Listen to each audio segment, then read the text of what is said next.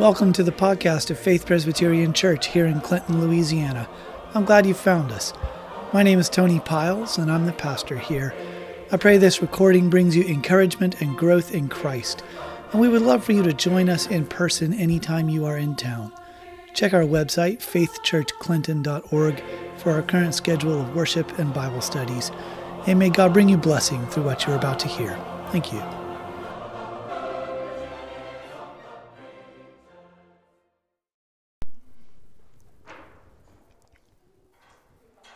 All right, we're good now? Yep, it's on. Is it on over there? Okay. We're going to try recording Sunday school for the benefit of those who can't be there, or here. Sorry, can't be here.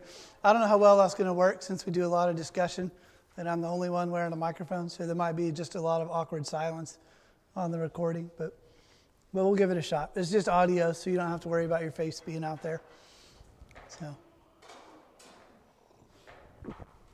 But all right, we've been in Genesis 6 last week and continuing this week talking about the flood.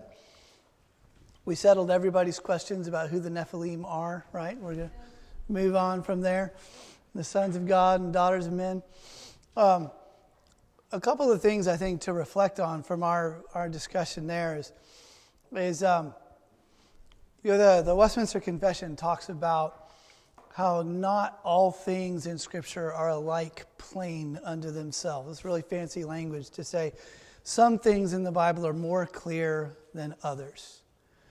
But it goes on to say anyone studying Scripture, right, with a due use of the ordinary means, right, which means you may have to work at it, but it's written in such a way that everything you need to know for salvation is clearly laid out in one place or another if you apply yourself to understanding it.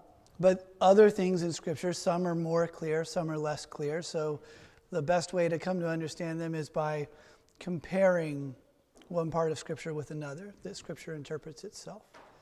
But that means that sometimes we're going to look at passages and we won't be able to answer our questions, right? We'll raise questions that we may not have the answer to. We may have to continue to ponder as we keep studying, and that's okay. So along those lines, I think we can make a bargain, right? You can ask any question you want, as long as I can say, I don't know. And then we'll keep moving on from there. So, all right, well, let's look at chapter 6.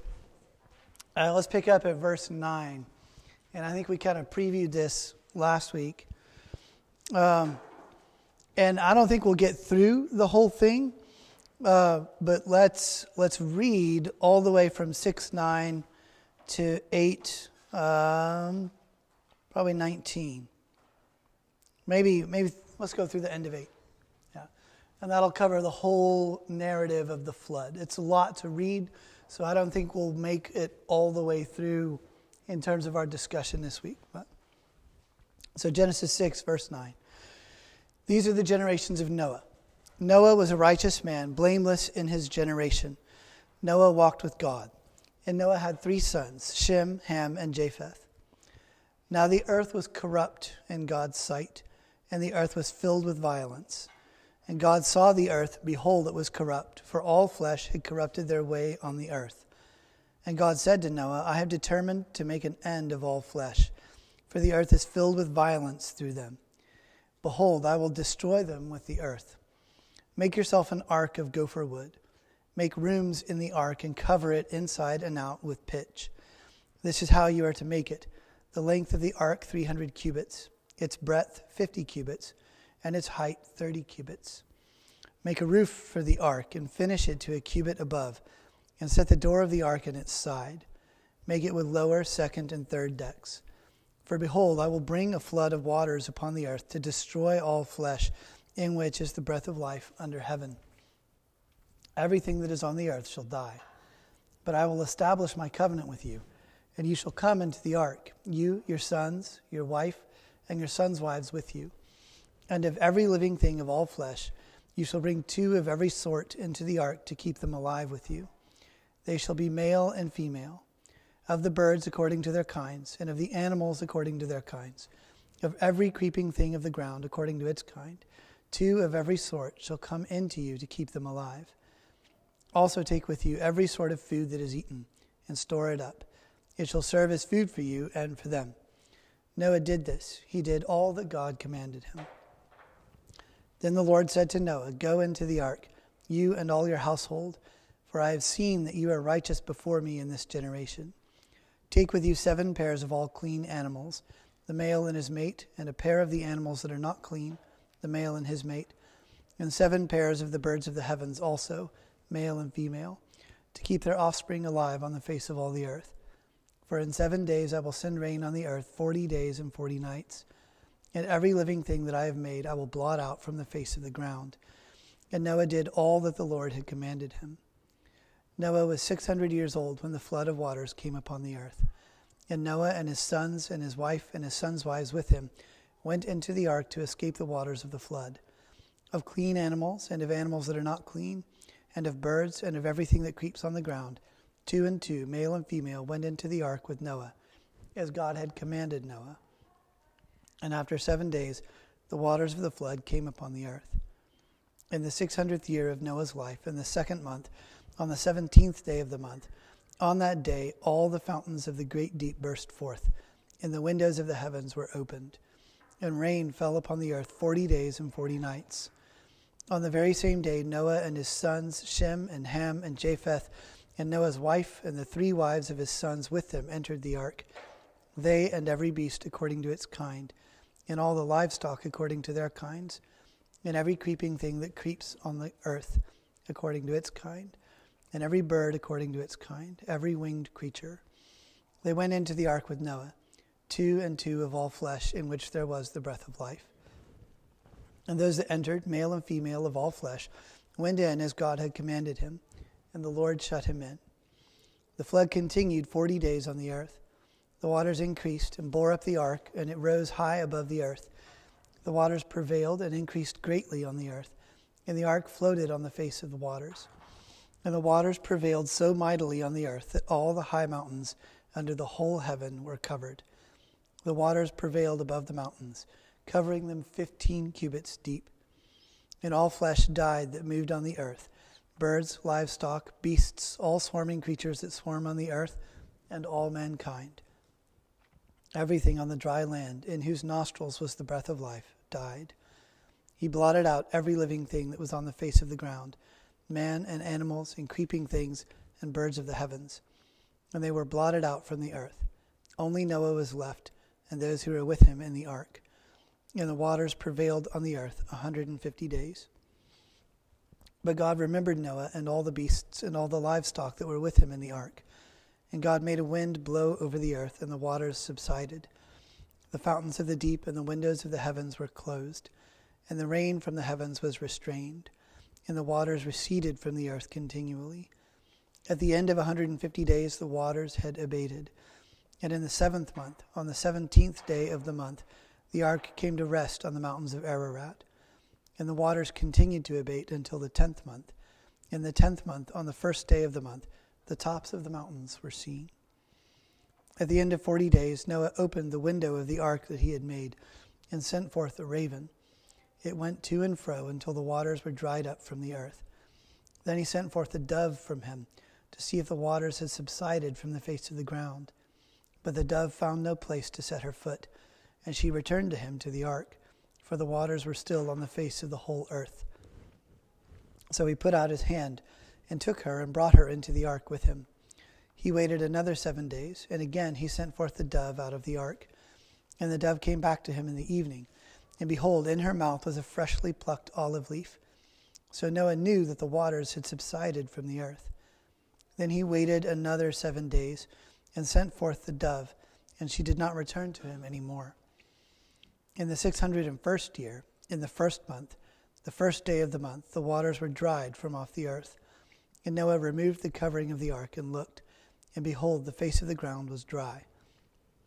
In the 2nd month, on the 27th day of the month, the earth had dried out. Then God said to Noah, Go out from the ark, you and your wife and your sons' wives with you. Bring out with you every living thing that is with you of all flesh, birds and animals and every creeping thing that creeps on the earth, that they may swarm on the earth and be fruitful and multiply on the earth. So Noah went out, and his sons and his wife and his sons' wives with him.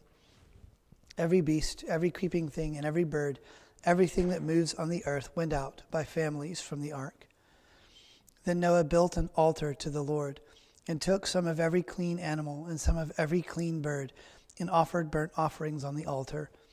And when the Lord smelled the pleasing aroma, the Lord said in his heart, I will never again curse the ground because of man, for the intention of man's heart is evil from his youth. Neither will I ever again strike down every living creature as I have done. While the earth remains, seed time and harvest, cold and heat, summer and winter, day and night shall not cease. All right. What do you notice? Or what do you remember from our earlier discussion?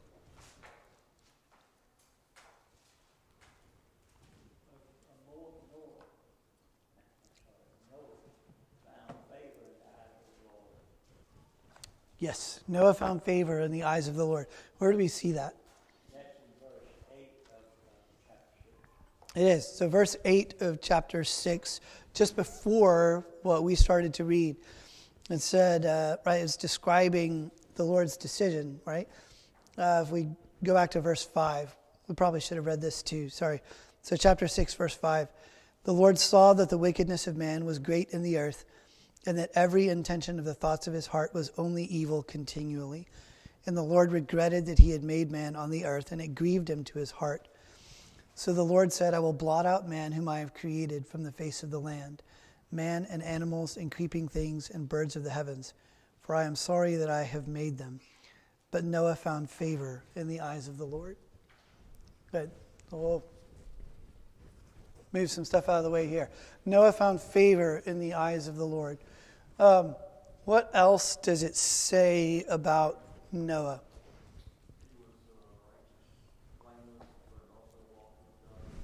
Good.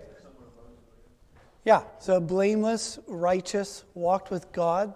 That does sound like later descriptions we hear of Moses. Does it sound like descriptions of anyone we've already read about here in Genesis? Sorry? Enoch. Yeah. Talking about Noah. Noah found favor. He's blameless. He walked with God. Think of Enoch.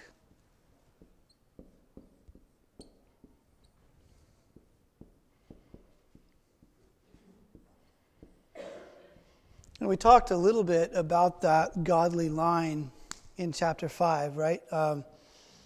Enoch, who walked with God and was not because God took him. Enoch, whose son is Methuselah, who had the longest life. Methuselah's son, Lamech, who's Noah's father, who named Noah in hope that in Noah we'd have rest, and who himself had a fullness of years, 777 years. So there's this godly line all the way back to Seth, but especially these later generations, which kind of reach their culmination in Noah, who's described this way. It kind of echoes his fathers, that he found favor, he's blameless, he walked with God. Did anybody else find favor with God? What's God's assessment of humanity at this point? Everybody, right? It says the thoughts of his heart are only evil continually. What does that say about Noah's cousins? And presumably brothers and sisters, right? Or even his children, right? We have 3 specific children mentioned: Shem, Ham, and Japheth. And it's silent about whether he has other children. It seems, on the basis of the other people being described, he probably did. because he turns 500 and then he has these 3 children. And other people are having children between the ages of like 30 and 130. So presumably he may have had other children, maybe even grandchildren who don't make it onto the ark. And we asked that last week, like, are there other people who made it on the ark who aren't mentioned? And in light of that comment I made at the beginning, right, that Scripture helps us interpret Scripture.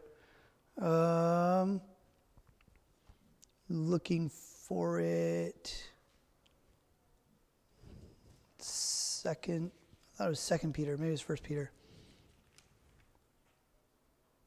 Never mind. I didn't find it. I thought I found it.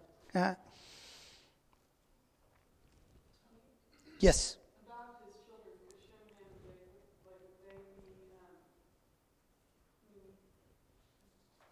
would they necessarily be walking with God, or would they maybe spared for Noah's sake, or they have That's a good question. Yeah. their behavior after, we haven't gotten to it, but their behavior afterwards wasn't entirely upright. Sorry, I found what I was looking. It's where I thought it was, but it's not. I was looking in 1 Peter, not 2 Peter. That's why I didn't find it. So I'm sorry. Doing too many things at the same time. Okay, sorry. So 2 Peter 2, verse 5, commenting about Noah, commenting about this passage in Genesis 6, Peter says, if he did not spare the ancient world, but preserved Noah, a herald of righteousness, with 7 others, when he brought a flood upon the world of the ungodly. So then we can point to that and say, no, right? The ones expressly mentioned in Genesis 6 through 9 are the only ones who make it through the flood. So, there. But Rose, back to you. What was your question? I'm sorry. Just back to were his children necessarily righteous, even in being spared from the flood, were they perhaps, Yeah. he probably wasn't going to have another flock of kids. That brings up a larger question about the flood, right? Were Noah's children righteous, or are they just saved because they're part of his household? I don't know. I mean, they are adults. They have wives at this point. We don't know. Based on their behavior after the flood, at least some of them don't seem to be walking with God. So are they saved simply because they're part of Noah's household? That opens up a broader question. Does the experience of the flood change the character of mankind? Because it's assessment, right? God's assessment of humanity as a whole before the flood, from chapter 6, verse 5, right, is that every intention of the thoughts of his heart was only evil continually. But Noah, verse 8, Noah found favor in the eyes of the Lord. What's God's assessment of humanity after the flood? Is it different? No, it's the same, right? He says at the end of chapter 8, right? Verse 21, when the Lord smelled the pleasing aroma, the Lord said in his heart, I will never again curse the ground because of man, for the intention of man's heart is evil from his youth. Right? So that the fundamental assessment of the character of mankind has not changed. Right? The flood proclaimed judgment, but it didn't alter the heart of mankind. Something else is needed. So, yeah, something else was needed. So, Rose. Why do you think God did that? I mean, what do you think God's point was? If he's going to wipe out humanity and then we're going to be in the same place, a few hundred years, 1,000 years later? That's a good question, right? Why the flood if it doesn't change humanity? Sounds like 99, 44, and 100% of them were evil before the flood. At least this came back after So they're fewer in number, but their character hasn't changed, right? So why do we expect a different outcome?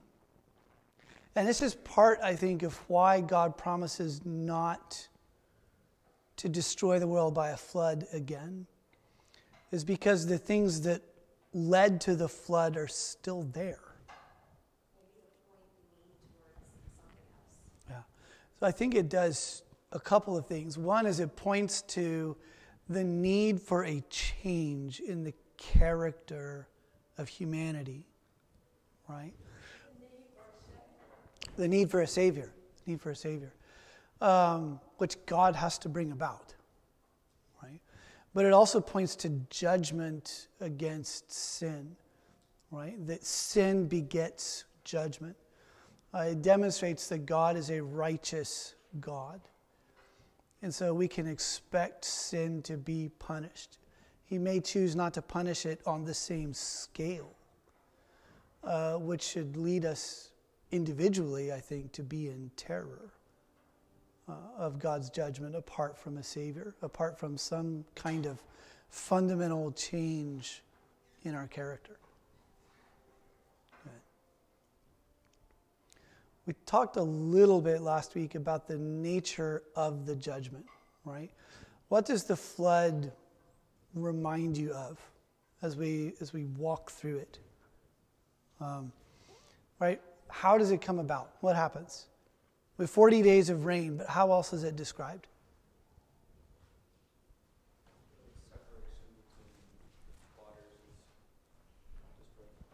Yeah, the boundaries set up in at least day 2 and day 3 are completely undone, right?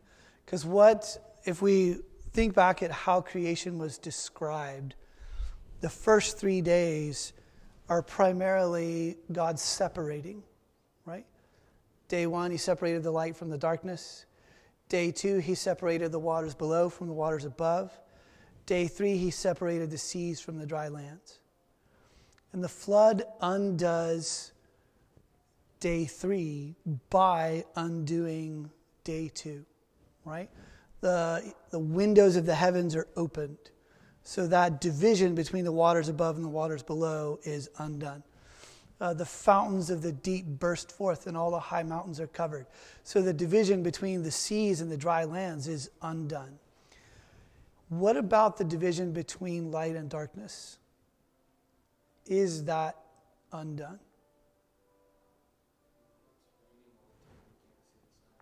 If it's raining all the time, you can't see the sun, and they're shut up in the ark, right? At what point are they no longer shut up in the ark, right? Because it says when it starts to rain, I got to turn the page here. I'm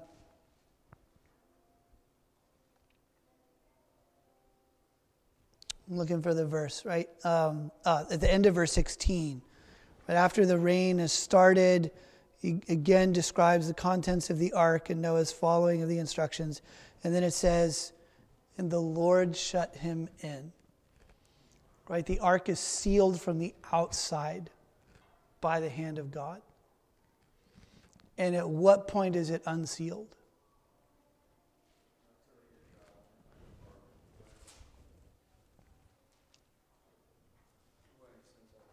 Yeah, when he sends out a bird, right? Chapter 8, verse 6, at the end of 40 days, Noah opened the window of the ark. So for 40 days, they're actually shut up in the ark. I don't know if they had flashlights, or we could get into all kinds of questions actually about how far human technology had progressed before the flood and how much was lost because of the flood. So I don't know what kind of lighting they may have had in the ark, but they are sealed inside the ark, and so they are in darkness for those 40 days as well. I can't imagine what that would have been like.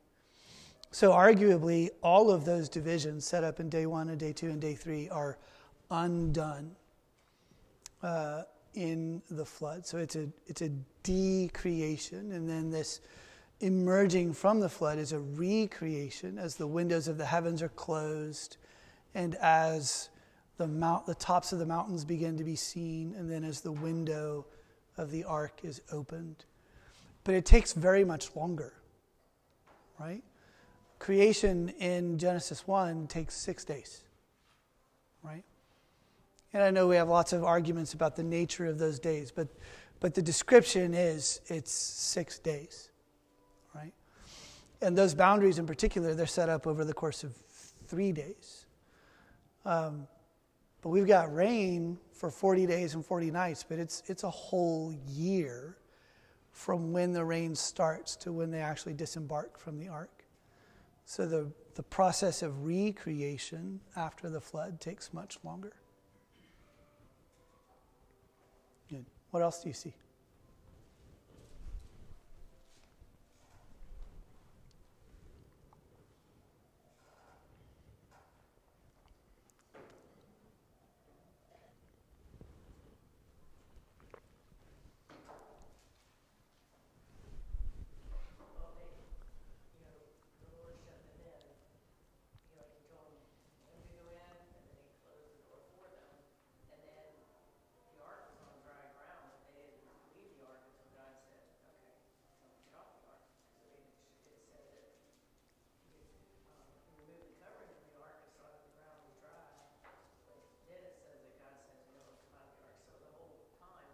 Good.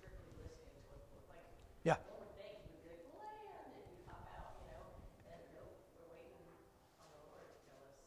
Yeah. Yeah, so the Lord sets them in, and then they stay in the ark, and then even when they open up the ark, they can see the dry land, but they wait on the Lord's command. I wish Randy was here this morning, right? I think especially here in South Louisiana, we all have enough experience to know that just because we can't see the water anymore doesn't mean the ground is dry. So there's a practical side of this. They stay in the ark even though the waters have abated. But also, as you described it, they're waiting on the Lord's command. Good.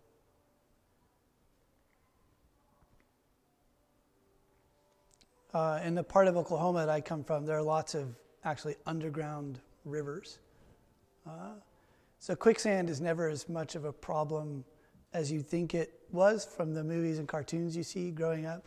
But it is a problem around the Oklahoma City area because there are large aquifers where, like the Canadian River, there's very, very little water above ground most of the time, but there's a lot of water underground.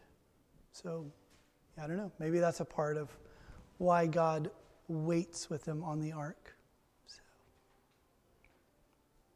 I'm sorry, someone was starting to speak over here. Was it you, Mr. Clyde? Yeah, I was trying to find the verse real fast. I wondered what the significance was. No more sent out to Job, and they waited 7 more days to send it out. It's the seven cycle of the 7. Mm-hmm. Yeah. Why does Noah wait 7 days in between his sending out of the dove? Yep, I don't know. Well, And is 7 is a perfect number and so forth. yes, sir. And what about the raven? Right? Because he sent forth the raven and it went to and fro until the waters were dried up. So did it just keep circling? Or did it land on top of the ark and then go more? Like, he doesn't seem to continue to interact with the raven. I guess just one day he doesn't see it anymore. I think it's interesting that when we talk about everything that died, the birds died, Mm-hmm. and think about those. You know, the water's got to a certain point, but Yeah. for some reason, Yeah. they didn't fly above the water.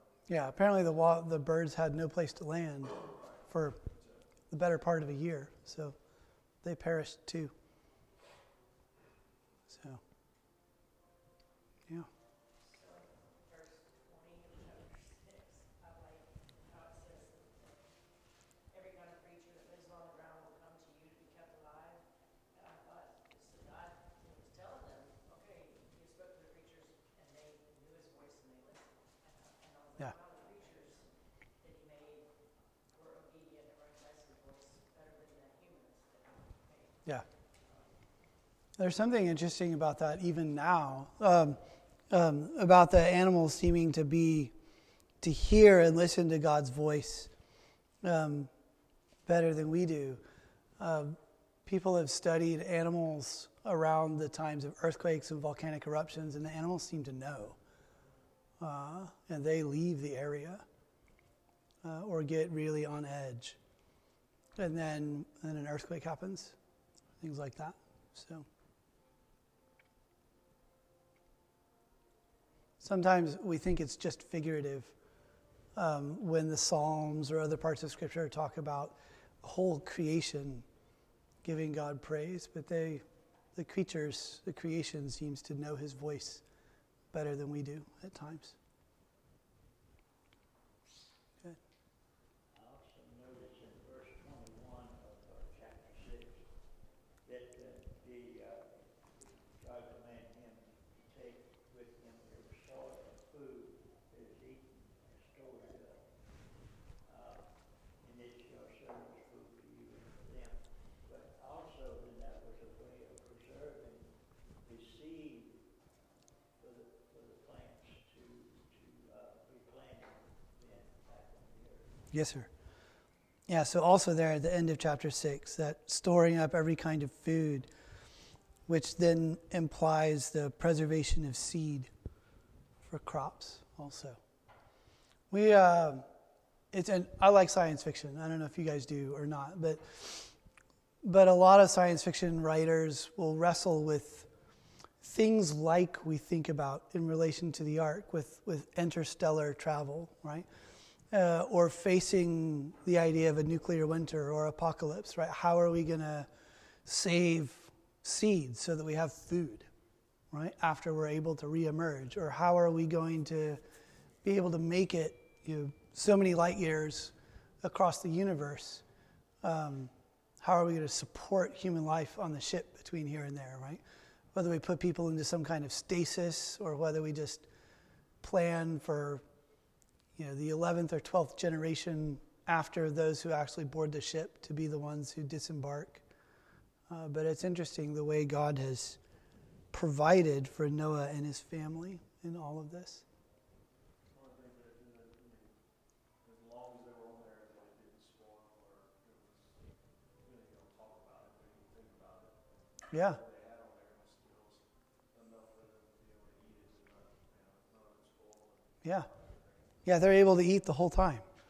I was reading through Leviticus earlier in the week, and it deals with a similar question because they're supposed to give the land rest every 7th year. And God anticipates that people are going to be like, okay, but what are we going to eat?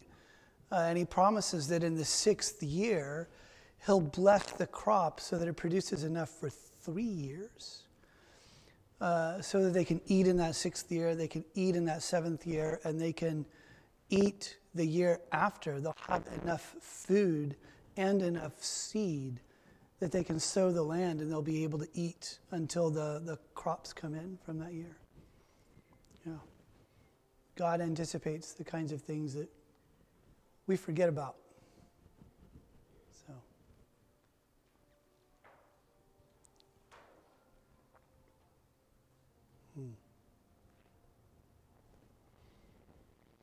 So if after the flood, right, God in judgment has wiped out evil humanity, we've already pointed out the way God recognizes that the fundamental character of humanity hasn't changed, hasn't been altered by the flood. Well, how are things going to go after this? Actually, before we go there, let's make a couple of comments that, as we mentioned before, like other cultures outside of ancient Israel also remember this flood. The Epic of Gilgamesh, which comes from elsewhere in the ancient Near East and is older than a lot of the Old Testament, I won't go into too much detail, but there's a king who wants to live forever. And so he goes, or wants his friend to live forever. After his friend has died, he wants an answer to the question of immortality.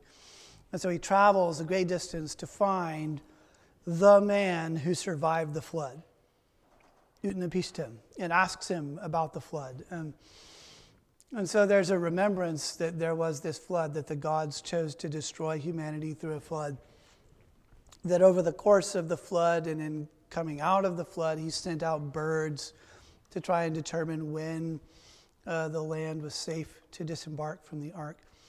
So that there's not just a general memory of some devastating flood, but actually some memory of specific details of what's recorded in Genesis that survive in other cultures. Some people look at that kind of phenomenon and they say, well, Genesis is made up because Moses was familiar with these other stories, and so he pieced together something that he made up off the top of his head based on these other things he's familiar with. And C.S. Lewis makes a really good point that actually, if these things are true, we should expect that in other cultures outside Israel, far removed from the people of God, there would still remain, though distorted, memories of these true things that happened. And that's in fact what we find as we look at other ancient literature. So it shouldn't surprise us then that we find memories of the description of creation, though distorted, in other cultures, memories of the flood, but distorted, memories of the Tower of Babel, even, though distorted, in other cultures. So, all right, ready for chapter 9? It's going to get better from here, right? Right? Aleksandr Solzhenitsyn has a great comment. Many of you probably know who he was, right? He was a Russian. He was a communist for a while, like convinced communist. He was serving in World War II and criticized some Soviet policy in a letter he wrote to a friend of his, and so he was put into prison, and then was in the Gulag for a long time and wrote about it. And he reckons with the evil of humanity in a lot of his writings. And he makes a comment about evil that if only, I'll butcher the quote, but the gist of it is, if only it were possible to just identify the evil people and get rid of them, right? But the line between good and evil runs through every human heart. And who is willing to cut out a piece of his own heart? So I'll have to find the details of the specific quote and bring that to you guys. But in that light, let's look at chapter 9. So, I think we can read through it and observe some things, but leave the discussion of most of it for next week, probably. God blessed Noah and his sons and said to them, "Be fruitful and multiply and fill the earth. The fear of you and the dread of you shall be upon every beast of the earth and upon every bird of the heavens, upon everything that creeps on the ground and all the fish of the sea. Into your hand they are delivered. Every moving thing that lives shall be food for you. And as I gave you the green plants, I give you everything. But you shall not eat flesh with its life, that is, its blood. And for your lifeblood I will require a reckoning. From every beast I will require it, and from man. From his fellow man I will require a reckoning for the life of man. Whoever sheds the blood of man, by man shall his blood be shed. For God made man in his own image. And you be fruitful and multiply. Increase greatly on the earth, and multiply in it." Then God said to Noah and to his sons with him, "Behold, I establish my covenant with you and your offspring after you, and with every living creature that is with you, the birds, the livestock, and every beast of the earth with you, as many as came out of the ark. It is for every beast of the earth. I establish my covenant with you that never again shall all flesh be cut off by the waters of the flood. And never again shall there be a flood to destroy the earth. And God said, this is the sign of the covenant that I make between me and you and every living creature that is with you for all future generations. I have set my bow in the cloud, and it shall be a sign of the covenant between me and the earth. When I bring clouds over the earth and the bow is seen in the clouds, I will remember my covenant that is between me and you and every living creature of all flesh. And the waters shall never again become a flood to destroy all flesh. When the bow is in the clouds, I will see it and remember. Remember the everlasting covenant between God and every living creature of all flesh that is on the earth. And God said to Noah, this is the sign of the covenant that I have established between me and all flesh that is on the earth. The sons of Noah who went forth from the ark were Shem, Ham, and Japheth. Ham was the father of Canaan. These three were the sons of Noah, and from these the people of the whole earth were dispersed. Noah began to be a man of the soil, and he planted a vineyard. He drank of the wine and became drunk and lay uncovered in his tent. And Ham, the father of Canaan, saw the nakedness of his father and told his two brothers outside. Then Shem and Japheth took a garment, laid it on both their shoulders, and walked backward and covered the nakedness of their father. Their faces were turned backward, and they did not see their father's nakedness. When Noah awoke from his wine and knew what his youngest son had done to him, he said, cursed be Canaan. A servant of servants shall he be to his brothers.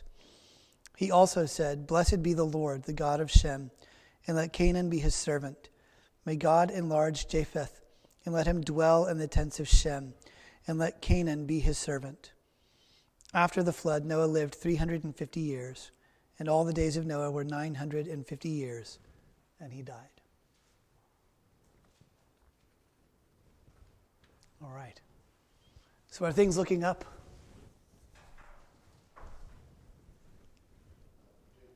Not particularly. Not particularly. Okay.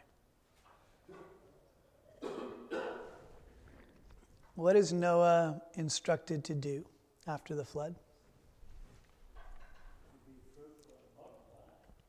To be fruitful and multiply. Yep. Increase greatly on the earth and multiply. Right? Chapter 9, verse 7.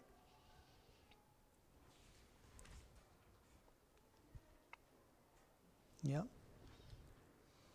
What else do we see? But was that commandment really Noah? Because he didn't have any more children after that, right? Well, not that are mentioned. Yeah, did Noah have other children after the flood? We don't know. Right, because we get a very select number of names. Right? So we don't know who else there was. We don't know if Noah bore additional children after the flood, or if it's only his sons who bore additional children after the flood. But he did say in here, which you just read, that it basically they named his three sons again. Mm-hmm. Yeah, his three sons are mentioned once more. So that would seem to indicate he didn't have any more.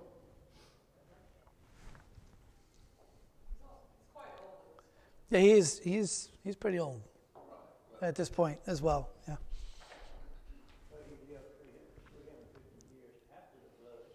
Yeah, but he lives 350 more years. So. Yep. Yep. So now for the first time, animals are given to man to eat, not just plants. Yeah. So that's a question about chapter 9, right?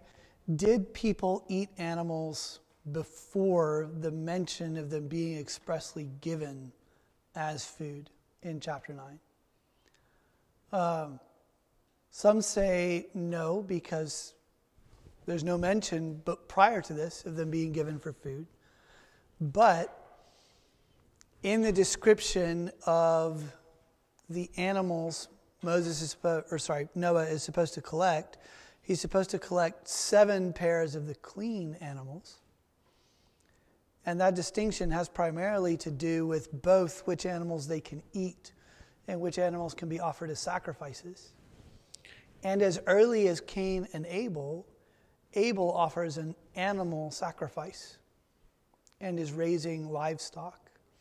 And we think of an animal sacrifice in terms of a whole burnt offering, but typically an animal sacrifice meant the animal was slaughtered, part of the animal was burned on the altar, and the rest of the animal was consumed by the priest or the one bringing the offering, or both. So the existence of animal offerings as early as Cain and Abel seems to suggest that they're already eating animals, even though that's not mentioned. They're not mentioned as being given as food until we get here. Then could it be that he's saying now there's no unclean animal? That's another question. Yeah, because he says, yeah.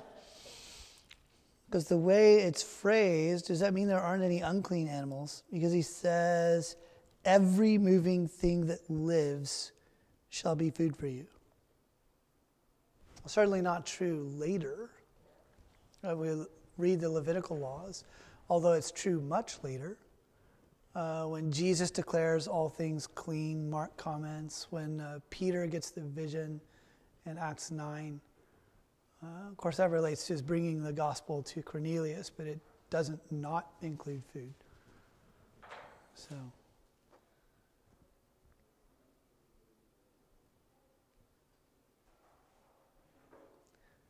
what about Noah's sons?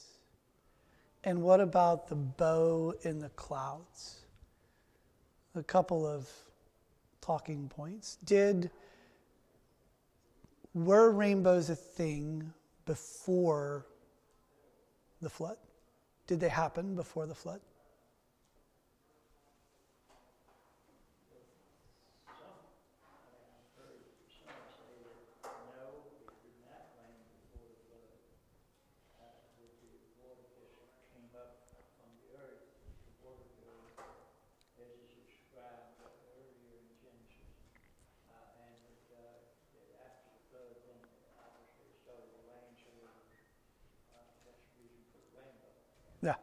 Yeah. So rainbows are a physical phenomenon that happens because of rain. So if there was no rain before the flood, then it would make sense that there are no rainbows before the flood. Although it's not entirely dependent on rain, it can happen because of cloud cover. But just because rain is mentioned in a particular way because of the flood doesn't mean it didn't rain before the flood. In the same way that, right, Adam and Eve's daughters are not mentioned, but clearly they had some. Otherwise, Cain and Abel couldn't have, and Seth couldn't have had children. So it may be that there weren't rainbows before the flood. Or it may be that the rainbow it's not assigned a specific significance until after the flood. God's able to point to this natural, frequently occurring phenomenon and say, let this be a reminder to you and to me of this covenant that I'm making with you now. So 2 ways of looking at that. One is rainbows didn't occur until God created them here. Or rainbows occurred all the time, but they didn't have the significance God gave them until this point.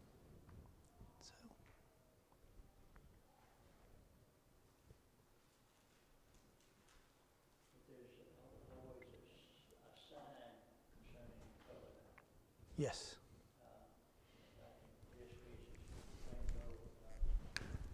Yes.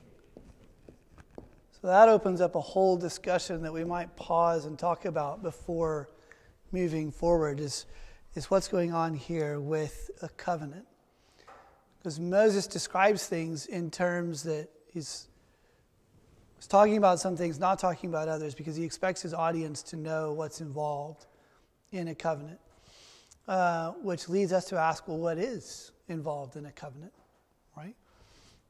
There's a sign here, and here the sign is what? Rainbow.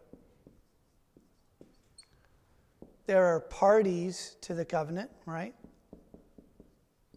And there are different kinds of covenants, right? But it involves at least one party making promises and oaths to another, which means there's also a promise.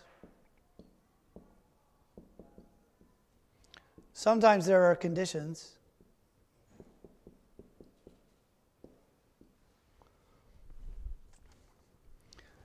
So that one of the questions we can ask anytime we see a covenant or expect or suspect that there is a covenant at work in what we're reading is, with whom is the covenant made? What is the covenant sign? And if it's applied to someone, to whom is that sign applied? And together with that, who are the expected heirs of the covenant? Because it may be made with people who are present, but it's expected to continue in force and be applied to others. Rose? Yeah, and there's often this, so there's often a sacrifice associated with a covenant. And I just escaped. There's something else. I forgot what it was. So there's often a sacrifice, or together with a sacrifice, a meal, a covenant meal, and a mediator. There's often someone who mediates between the parties of the covenant. Yes, sir. I was going to say, it does say that if it was a covenant between Noah and God and his perpetual generations. Yeah. Yeah, so here it says that in the last verse of that section, and 17 as well. He said, "This is the sign of the covenant I have established between me and all flesh that is on the earth." So 13, it mentions, "Between me and you and every living creature that is with you for all future generations." Yeah. And then between me and the earth. Sorry, that was verse 12 and verse 13. And then verse 17.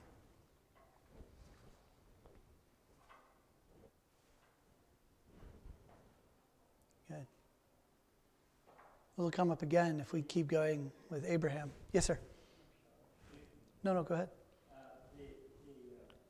When it says in verse 13, it's and the earth, this is concerning the covenant, between me and the earth, does that mean mankind, or does that mean the land? It's a good question. Yeah, so verse 11, there shall, and never again shall there be a flood to destroy the earth. Verse 12, sign of the covenant that I make between me and you and every living creature to all generations. Verse 13, and it shall be a sign of the covenant between me and the earth. So does that involve the land itself? It clearly involves not just people, but all the other living creatures, but does it also include the land itself? That's a good question.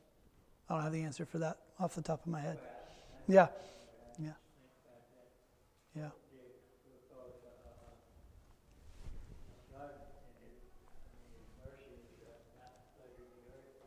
Mm-hmm.